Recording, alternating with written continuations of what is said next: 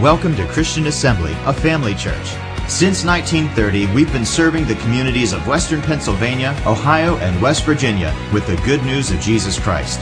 With over 40 years of Bible teaching and ministry experience, Pastor Bill brings faith-filled revelation from God's Word. We believe with you, wherever you are, that God will inspire and change your life through the following teaching. For more information about Christian Assembly, follow us on social media or visit our website at cafamily.net.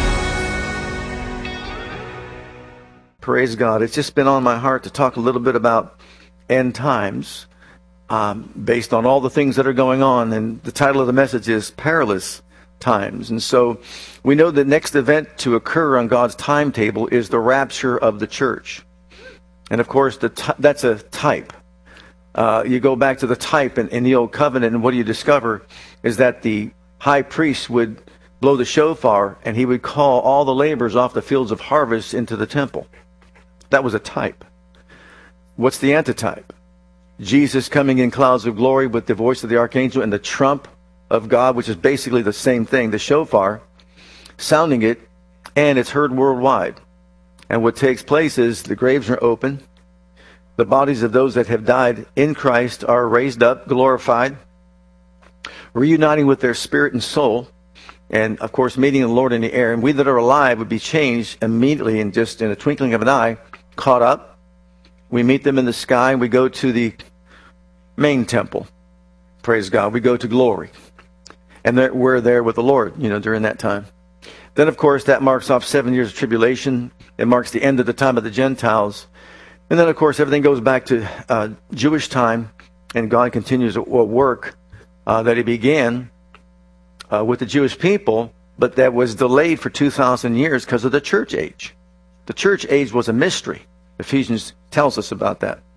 The mystery age, Ephesians chapter 3, that was hidden, but it's now been revealed.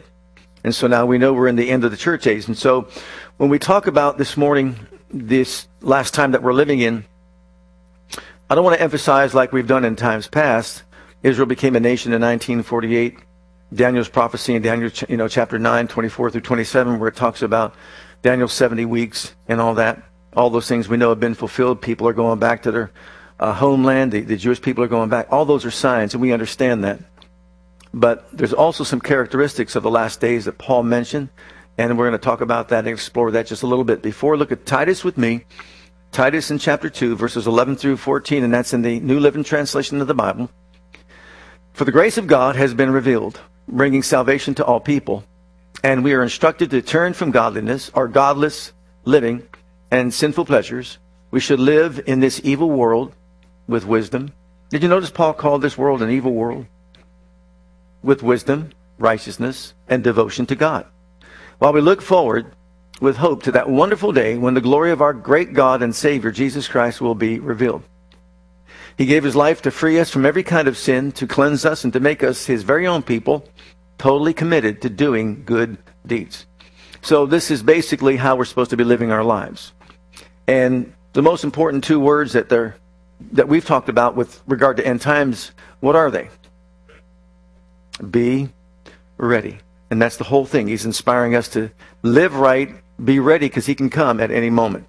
Now, I know in times past that's been taken to an extreme, and people did some crazy things way back in the day, but they did it with a pure heart. Like to be ready means you can't wear lipstick. I don't think, that's going to keep you out of glory. Or you couldn't watch a movie or go to a theater. You couldn't cheerlead for a football team or have a picture in your house. And all that was extreme. I understand that. But their heart was pure and their heart was right. They wanted to live right before God. They wanted to be ready. In chapter 3 of 2 Timothy, we're talking about perilous times, the times that we're living in right now. So we're going to break it down verse by verse and word by word and give you some Greek words, just kind of better help us to be prepared for what we know is next to take place on God's timetable, that is the rapture of the church. Once again, you hear me saying this all the time with Andrew. That's all I hear all day long. And, he's ready for Him to come. And we talk about some of these things, and he discusses some of these things. And I know it's getting even heavier on his heart to go back to be with the Lord in glory. He'll ask questions like, how did I, only 14 hours old, know that I was talking to Jesus? I said, because when you're out of your body, you're not the same person. You know, obviously you knew exactly who he was. You sat there with him, you talked to him, interacted with him, and all that. And it's his longing desire to go back and be with the Lord. And soon it will happen. We know that, but he wants it to happen in our lifetime. And of course, we all want that. Any objections to his coming tonight? I didn't think so. Okay, 2 Timothy chapter 3, look at verse 1. This know, and we'll stop right there, because that's our first statement that we want to address. This is a strong language in the Greek that's basically saying by the Spirit, I'm going to drill this into you. It's almost as if a parent would take a child, grab him by the shoulders and just say, listen to what I'm about to tell you. There's some things you really need to know. These are absolutely important things I'm about to share with you. So listen to what I'm about to say. That's how he addresses it. Now, who taught Paul the gospel? Jesus did. So obviously, Jesus pounded this into him so he could pound it into us so that we could know that what he's about to say is extremely important to all of us. Well, it's the next part. Notice, let's pull that up again. In the last days. The last days, the expression is eschatos in the Greek. And we get eschatology from it. And it talks about the end times. But what's important to understand here is that he's talking about the end of the end times. The better way I could say it would be like this. We know the alphabet starts with A, but what does it end with? Okay, and there's many in between.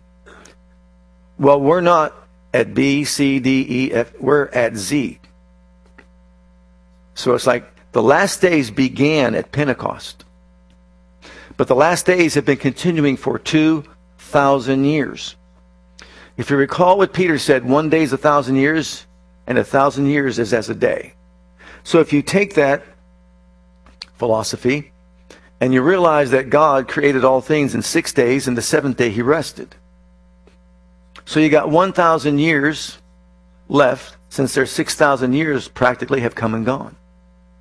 So if you look at it that way, you could say the last days began on Pentecost, and they've been going for 2,000 years.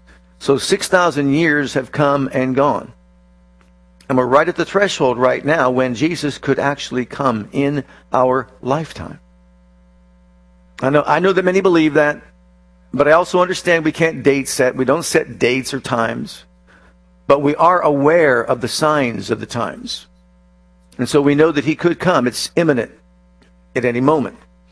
So we're living in the closing hours of this age. This is called the time of the Gentiles. Why is that? Jewish time stopped. Gentile time clicked in. It's been 2,000 years, and now we're about to click back on to Jewish time to finish Daniel's last 7 years or last week of the prophecy, the 70-week prophecy, which is 490 years and so on. Okay, so we're living in the last of the last days. Now notice the next word. Perilous times. And once again, you got the Greek word there, kalipos, and it describes something that is so dangerous that you don't want to be near it. The only time this word is used anywhere else in Scripture, look at Matthew 8:28. And when he was come to the other side of the country of the Gergesenes, there met him two possessed with devils coming out of the tombs. Now notice, exceeding fierce is the same word. Exceeding fierce. So that no man might pass by that way. They were so afraid of this man, who they tried to chain, but he would break the chains. He was so demonized that he had superhuman strength because of the demonic influences that were in his life. And no one would pass by that way for fear. And what he's saying is, Perilous times are times that are so bad that it would be risky to even get engaged or involved in anything like what he's about to say. Perilous times. Times, of course, that will change, let's say, the landscape of our world. Perilous times. Well, think about 9/11. Did 9/11 have any impact on the way we live life today? I know there's many other things along the way, but just in our lifetime, just think about 9/11 and think about from that point on what it took for you to travel. Or did it change the way we go to another venue, like let's say a sporting event, Olympics or anything like that? Did it change? The security was amped up. You know, you think about what took place in Boston with the bombing and the other bombings of buildings and all the terroristic acts that have been taking place. Who would have ever thought that there would be a time in human history that people would fly planes into buildings, kamikaze type situations where they would take their own lives for the cause that we know is not a cause at all? Because I guarantee you they didn't wake up in glory expecting to have whatever they were taught that they were going to have by martyring themselves for their cause. Not at all. But did it not change the landscape of our society? What about now? What about COVID-19? We're talking about having sporting events this fall without people in the stands. Just people playing on a field, which really, honestly, is mindless to me. Do you social distance a football team? Every play would be a touchdown. You can't come within 6 feet of them. What about on the basketball court? You can't get within 6 feet, so everybody make a layup every time you got a possession of the ball. And the one I really love is the baseball one. Once he hits the ball with the bat, before you catch it, spray it. Got it. As some of the things, it's just almost impossible to do. I love this one. Don't touch your face. Honestly. Anybody here that doesn't touch your face throughout the course of a day? We all do it, don't we? But the point is, has COVID-19 transformed just about everything in our society today? Like I told you, just about performing a wedding ceremony, which is nothing, to fly to Florida, do it, and then fly back on the beach is going to be the ceremony. But you think the restrictions that are being posted right now from what we saw is if you enter that state, then you've got to quarantine yourself. So there's so much taking place. But what is this all indicating to us? We're living in the last of the last days. We've hit Z in our alphabet. Really, that was a nautical term, talking about how you're at the last port. Like, if you're at the last port, there's nothing afterwards. You're at the end of it all. And I do believe we're living in the end of the end times, as far as the church is concerned. And I believe the church, it will be raptured out of here. You know, I posted that on my Twitter and Facebook. This is not really not me. I just do one thing on Hootsuite, and it just goes to both of those. So I don't really know what I'm doing. I just type it in. You know what I mean?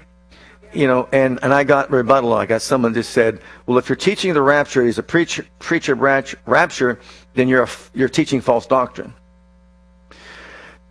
I don't even respond to it. All I want to say is, you want to stick around for the tribulation? Have at it. I'm out of here. What about you? What do you want to be on? The plane out? And once again, going back to Jewish time, Gentile time, which is about to end, the end of the time of the Gentiles. What's going to end it? The rapture of the church. And they didn't distinguish between the two trumpets. Like they think the 1 Corinthians 15 trumpet is the same one in Revelation, and they're not. They're different trumpets. There's different manifestations. Okay? So, once again, the landscape of our world has changed, has it not? So once again, another indication that we are living in the last of the last times. Now notice the next expression, shall come. Look at that verse again. 1 Timothy. It's the end of the end time, verse 1. Notice shall come. Perilous times shall come. Another Greek expression saying, everywhere you look, everywhere you go, you'll be surrounded by it. You're going to look around, it's going to be everywhere. And once again, think about it.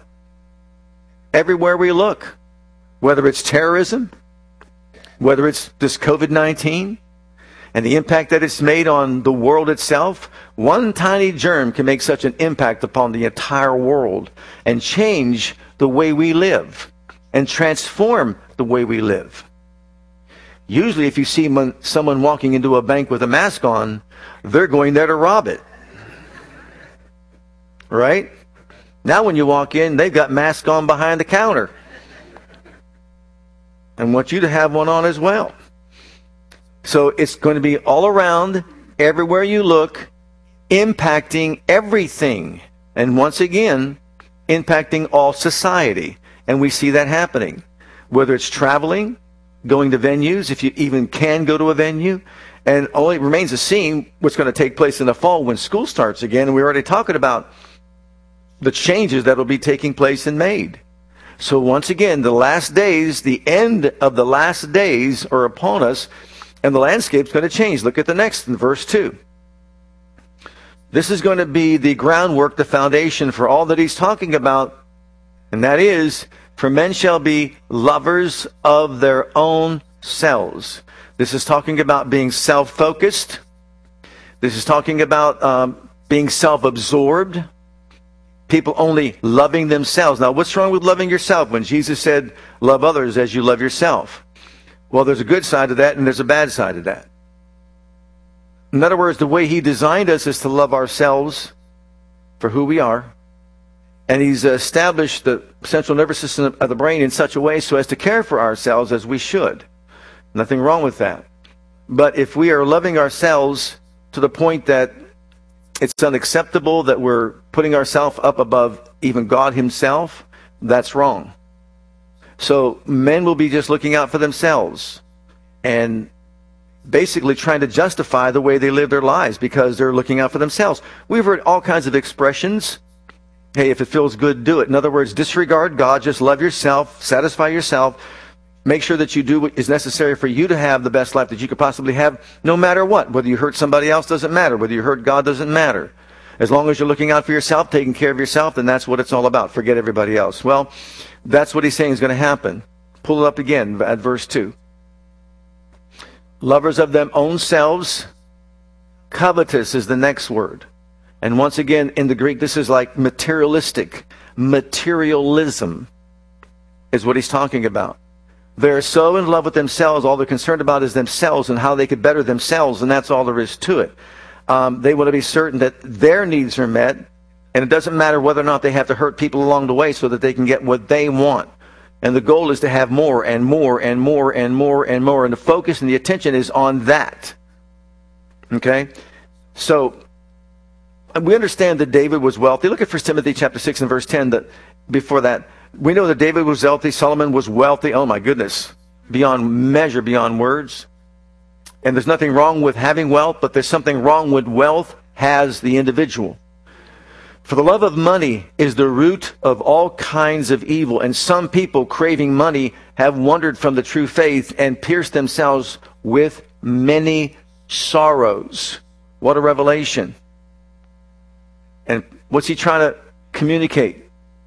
If that's what it's all about, materialism, living in a world that we've got to have everything that we want to have, and we're maybe envious or jealous over other people and what they have, then something's wrong.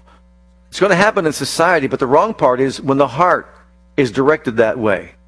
I mean, who wouldn't think about this? In our society today, how many people actually alive in America? Anybody have any idea?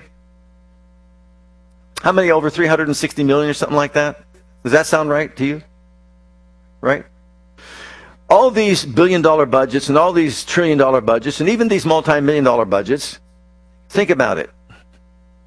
Did you get maybe $1,200 from the government over this whole period of COVID-19? Anybody get the $1,200? Some got there, some got squat. So,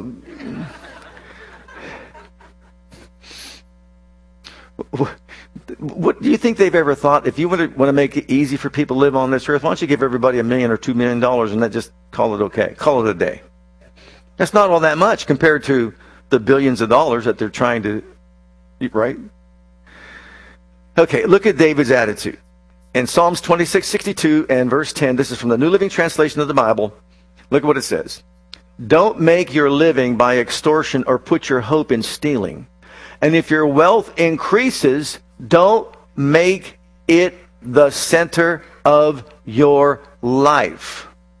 And I'm sorry to say it, but it's, from what I can see, true. And don't throw any stones at me, but in a lot of ministries, that's what it's all about. When I watch those advertisements on TV and I hear them talking about send your money, you'll get, and it's just unbelievable the multi-millions of dollars that these ministries are bringing in. Okay, and they want your $1,000 for this, and they come up with all this scams about, let me see, 1 Timothy 6:10, that's 610. Send in $610 and I'll give you what that means. It's that kind of thing. Where's the heart? Like I said, David was very wealthy, but you can't make money the center of your life. In some situations, people are called out into field ministry out in places like Africa, where they are absolutely provided for and cared for, but they don't have the quality of life like you have here in America. But you know what? They're content with what they have. Right. Because their heart is right. They're serving God. Serving God from a heart of love and care for other people. So, once again, we can't make it the center of our life, but we see that happening in our society today. Look at the next word. Boasters. It says boasters. Boasters, right in the middle of it there. Boasters, bragging on what they have and what they can do. Look at Jeremiah chapter 9, 23 and 24, again from the New Living Translation of the Bible. And he really pulls it out.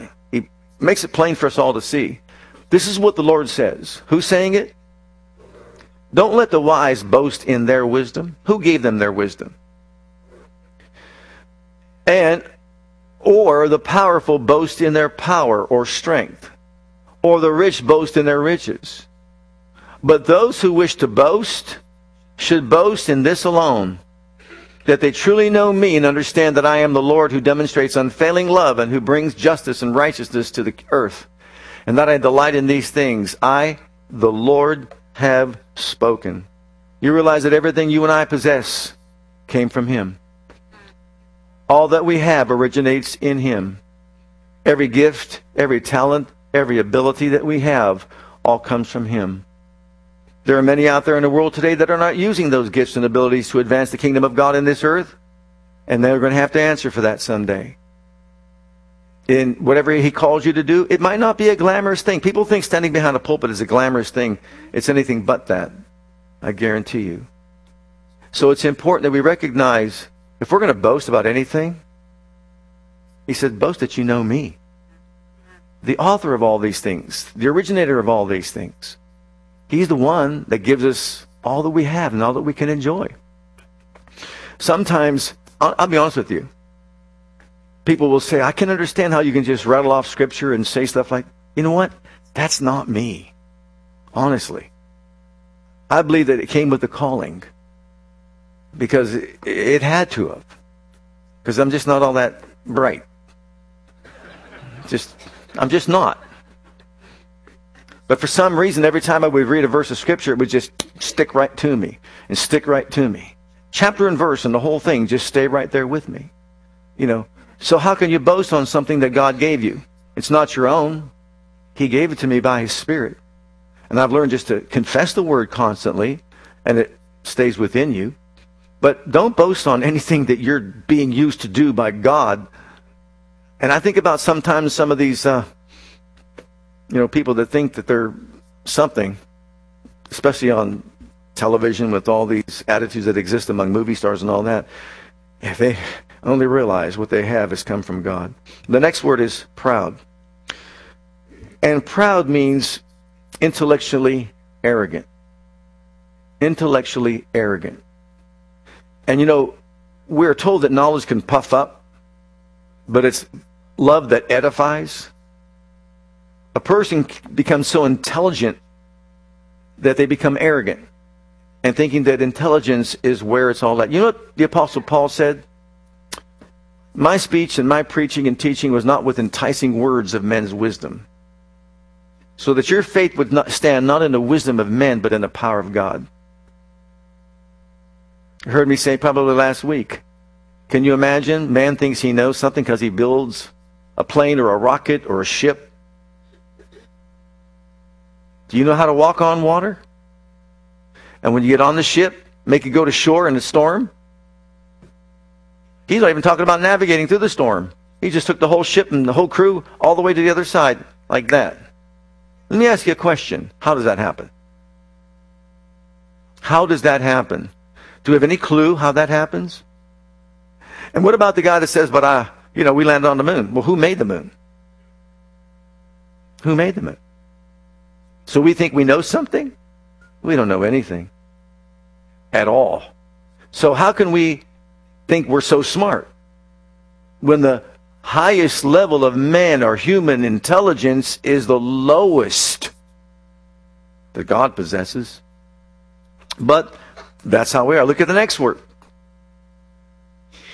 People, rather than promoting their own agenda, should look to promote God's agenda. But notice this, they're proud and then blasphemy. Let's pull that up again, that verse 2. Men shall be lovers of their own selves, covetous, boasters, proud, blasphemers. This is an attitude of pride toward God that's being expressed by people. And if you think about in our culture, our society today, even in our government, when man comes up with a law that goes against the law of God, that's blasphemous. They actually think that they know more than God. When it comes to, for example, same-sex marriage, well, we can do it because we're the government. Really? When you start exalting your intelligence, your pride, your arrogance above the plan of God, the purpose of God in the very beginning, that's blasphemy. You think you know more than God does. When it comes to abortion, I know we've got all these statistics with regard to people dying from the diseases, and really COVID-19 is at the bottom of the list. You do realize that, don't you? Do you know what the top of the list is? Say it louder. Abortion. Top of the list. Well, we're going to control the growth of the human race using abortion as our means, or for whatever other reason you might think, but go against thou shalt not kill or commit murder. And yet man thinks they're so highly exalted that this is a way either to escape the fact that she's pregnant or whatever. What do you think that says to God? It's blasphemy, speaking against what God has ordained, and that is life. Right now, you think about this. I don't know if you heard about this, but in Canada right now, they've got a birth certificate that's basically for a child that's born non-gender. Gender will not be determined until the child is at an age where they can determine who they are and what gender they are. But they have a birth certificate that's basically saying that. Sometimes it makes you really wonder, are we getting smarter or not as smart? Look at the next one. Disobedient to parents. Blasphemers and disobedient to parents. This marked the beginning of the demise of authority figures in our society like never before. There was a time not too long ago that you did not disrespect your mother and your father. Anybody grow up in that era? I know I can give you, my age by telling you that I did. But even before that, even maybe not too many years before that, you just didn't do that. You didn't. Do you know that right now there's, and this case took place, that there's this one young kid actually divorced his parents? and went through the court system and they legally actually divorced his parents? You know, when it comes to either disregarding what God says about honoring your father and your mother, or, you know, doing something like this here because you don't want rules and regulations in your life, the point is not that they're doing it, but the point is it is something that's earmarking the fact that we're living in the last of the last days. We're at Z. There's nothing after Z. Is there? I know, you know, we're at the end of it. We don't know when we're going to see it happen. But I do know this. When it happens, it's faster than you can blink an eye. And there's no time to get it right. That's it. So we see disrespect for authority figures taking place.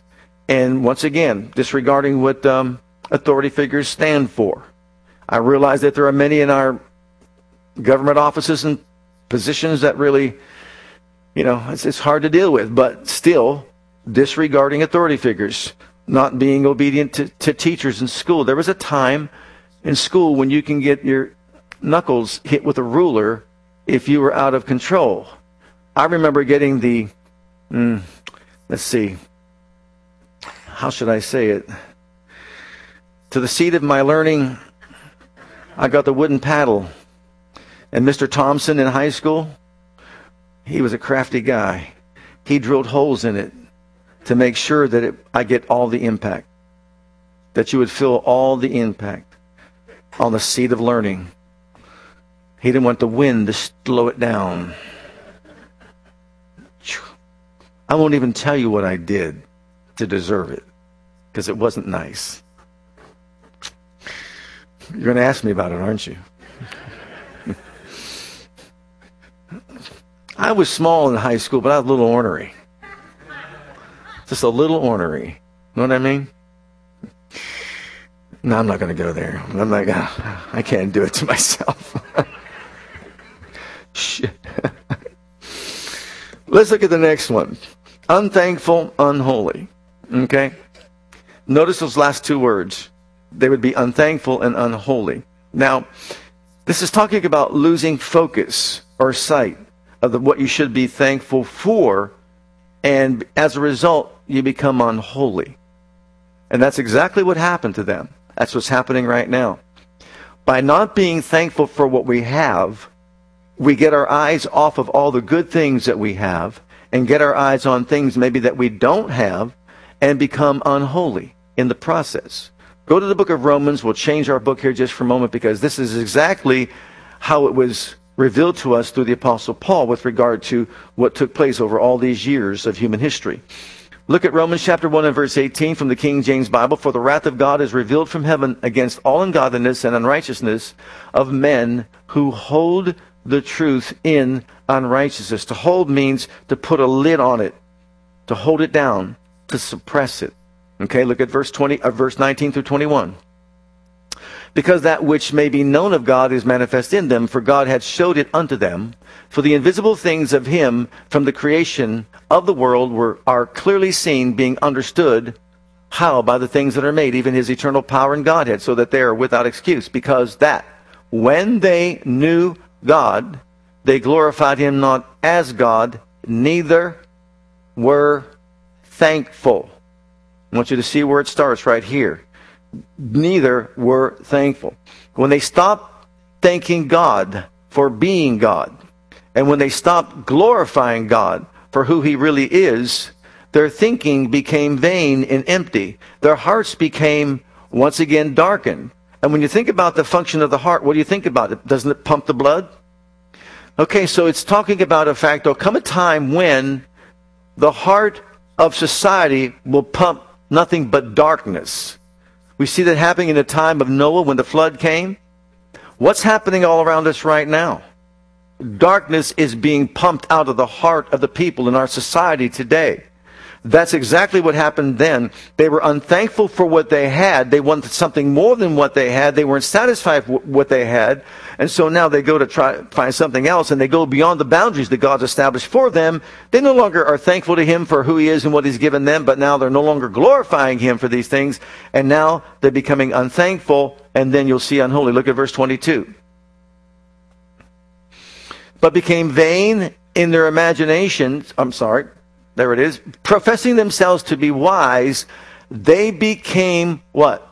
Fools. Notice this. Thinking that they are intellectually superior.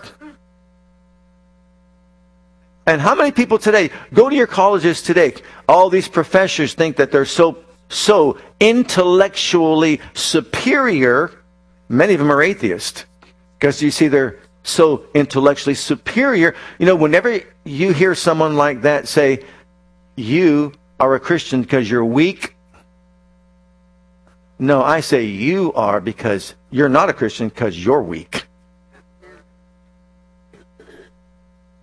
You have no idea who you are, what you're made up of, and where you're heading throughout eternity. So, that word became fools is a Greek word that's basically, we got our word moron from. Moronic. Thinking that they were wise, they became morons. Or moronic. Why? Because doesn't the fool say in his heart that God doesn't exist? Look at verse 23. Here we have the evolution. The evolution of idolatry. Look at it. And change the glory of the uncorruptible God into an image made like unto corruptible man, starting with birds, four-footed beasts, and creeping things. It went from starting with worshiping birds, worshiping beasts. Aren't cows somewhere worshipped? Even today. Creeping things.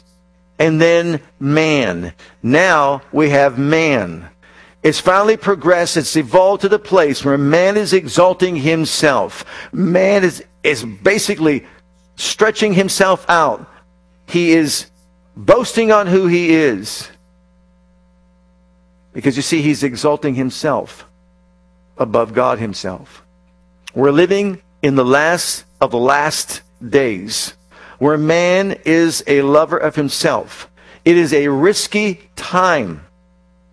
And basically, as we said earlier, the fierce times we're talking about, so bad, perilous times that we don't want to get near it and be influenced by it. Why? It'll take us to places that we don't want to go. So we see man exchanging the glory of God for that of a beast, a bird, even man himself. Look at the next verse, 24. As a result, wherefore God also gave them up to uncleanness through the lusts of their own hearts, to dishonor their own bodies between themselves. Notice God gave them up means God released them to serve themselves. God released them to live the life they wanted to live. Look at the next verse. Verses 25 to 28. Who changed the truth. They put a lid on the truth, remember, of God into a lie, and worshipped and served the creature more than the Creator. The birds, right? The creeping things, the four-footed beasts, and man himself more than the Creator, who is blessed forever. Amen. For this cause God gave them up. God released them unto vile affections. For even their women did change the natural use into that which is against nature, and likewise also the men, leaving the natural use of the woman, burned in their lust one toward another. Men with men, working that which is unseemly, and receiving in themselves that recompense of their error, which was meat. And even as they did not like to retain God in their knowledge, God gave them over to a reprobate mind, to do those things which are not convenient. A reprobate mind just means this. There was a time when the mind of man buckled under the conviction of God's word and felt the pain of conviction. Now, what's happened is there's no longer that conviction. Look at 1 Timothy chapter 4. The pain is not there any longer, not even convicted when something like that is occurring. And you can see that in that world today. And again, we'll talk about an alphabet, LGBTQIA. It's just keep on adding and adding and adding and adding to it. And my point is this. It's becoming so commonplace and natural to man that man actually thinks it's okay. I've had someone tell me, I'll not respect you as a minister until you from this pulpit preach that homosexuality is God ordained and biblical. Okay. Not going to happen, so. Now the Spirit speaks expressly that in latter times some shall depart from the faith. Notice the word depart, inch by inch, move away from the faith. Giving heed to seducing spirits and doctrines of the devil, speaking lies and hypocrisy. Now notice this, having their conscience seared with a hot iron. In other words, once again, there is no pain of conviction when things are being done that are wrong.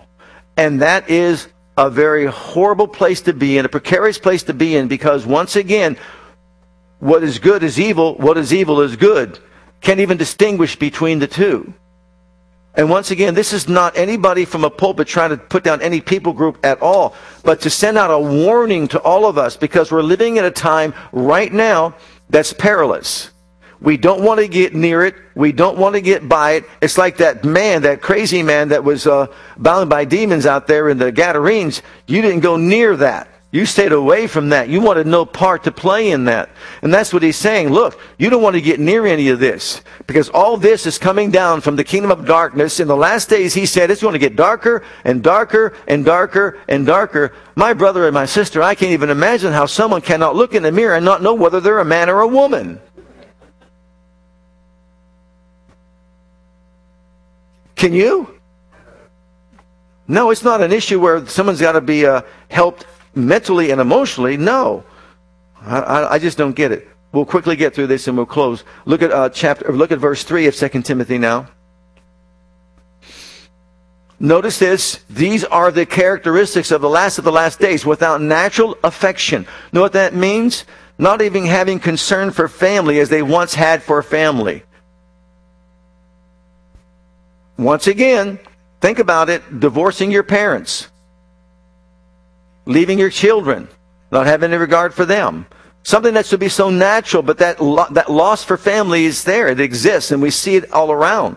How many times we see people that are born into the world, a family just either fall apart, split apart, or even in many cases today where the child doesn't even know the father, and et cetera, et cetera. But there's a loss. He's talking about for family. Notice the next one, truce breakers. The truce breaker is a covenant breaker. Someone has no integrity who doesn't honor and let's say, keep covenant. So they've lost their integrity. Don't honor their vows that they make. False accusers is the next one. False accusers. Think about it. Something happens, and all of a sudden someone says, sue him, go to court and sue him. That's our society today. That's the mentality today. Just go ahead and sue him. Take him to court. Why? They burnt my hot dog.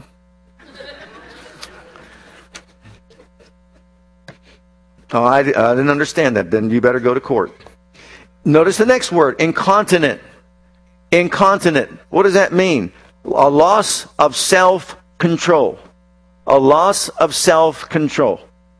No ability, once again, to control their actions. Remember the scriptures in the book of Proverbs that says, a man who doesn't have control of his spirit is what? Like a city without walls. Vulnerable to anything and everything that comes down the pike. Remember what David said, I got to be weaned from my emotions as a child is weaned from his mother?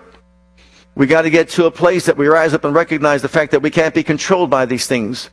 If not, of course, we're walking down a dangerous path. Fierce. The word fierce there. It means brutal. Brutal is the next one. It's uncivilized. It's cruel. I just read of a man. I guess he had a roommate. And this roommate brought home the wrong kind of beer. He wanted a certain kind of beer. He brought a different kind of beer. So the one went and got the beer and just dumped it down the sink because he didn't like the kind of beer that he had. So the other one just took a knife out and killed him. Oh, that's reason, isn't it? To kill him because of the beer? What sense does that make? We're living in a society where this is dominant. It prevails. Look at the next one. Despisers of what is good.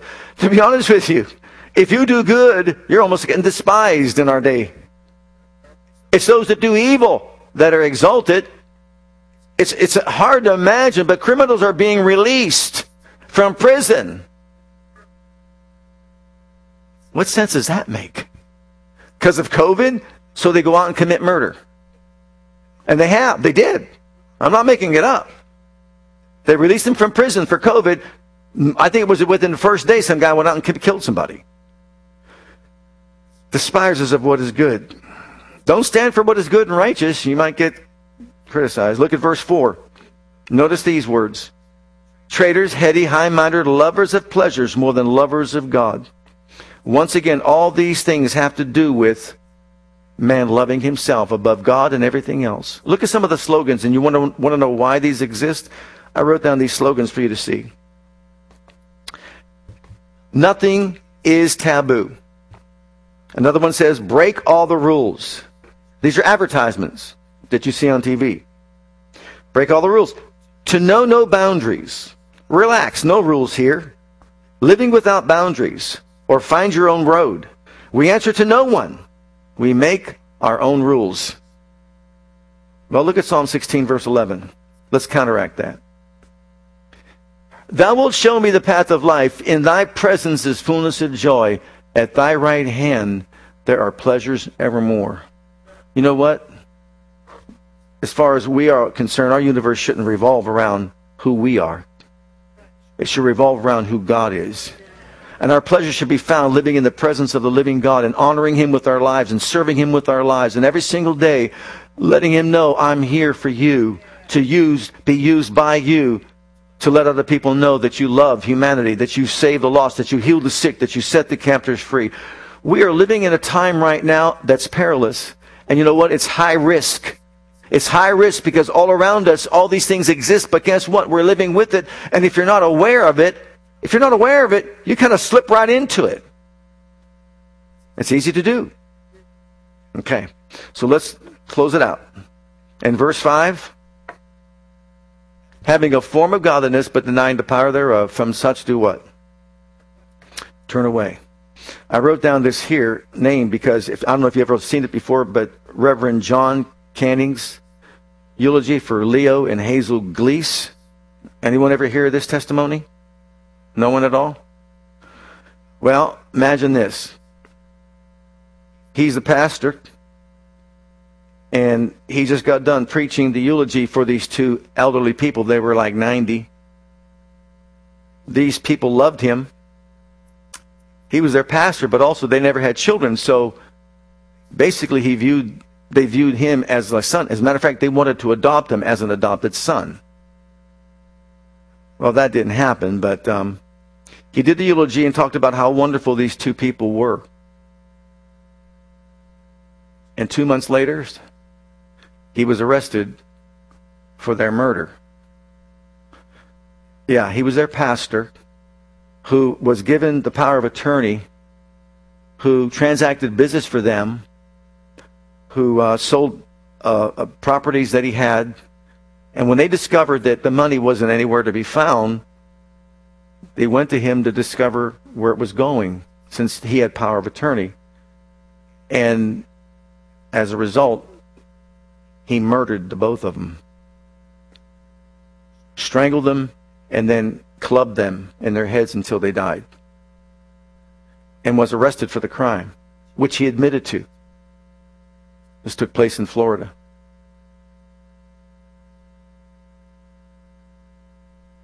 Think about it. And that wasn't the only one. There were others too, pastors doing the same kinds of things. We're living in perilous times.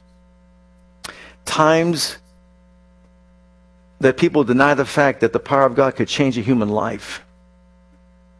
Think about it.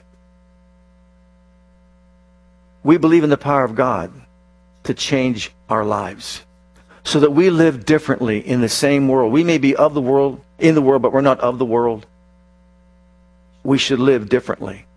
Certainly not like that.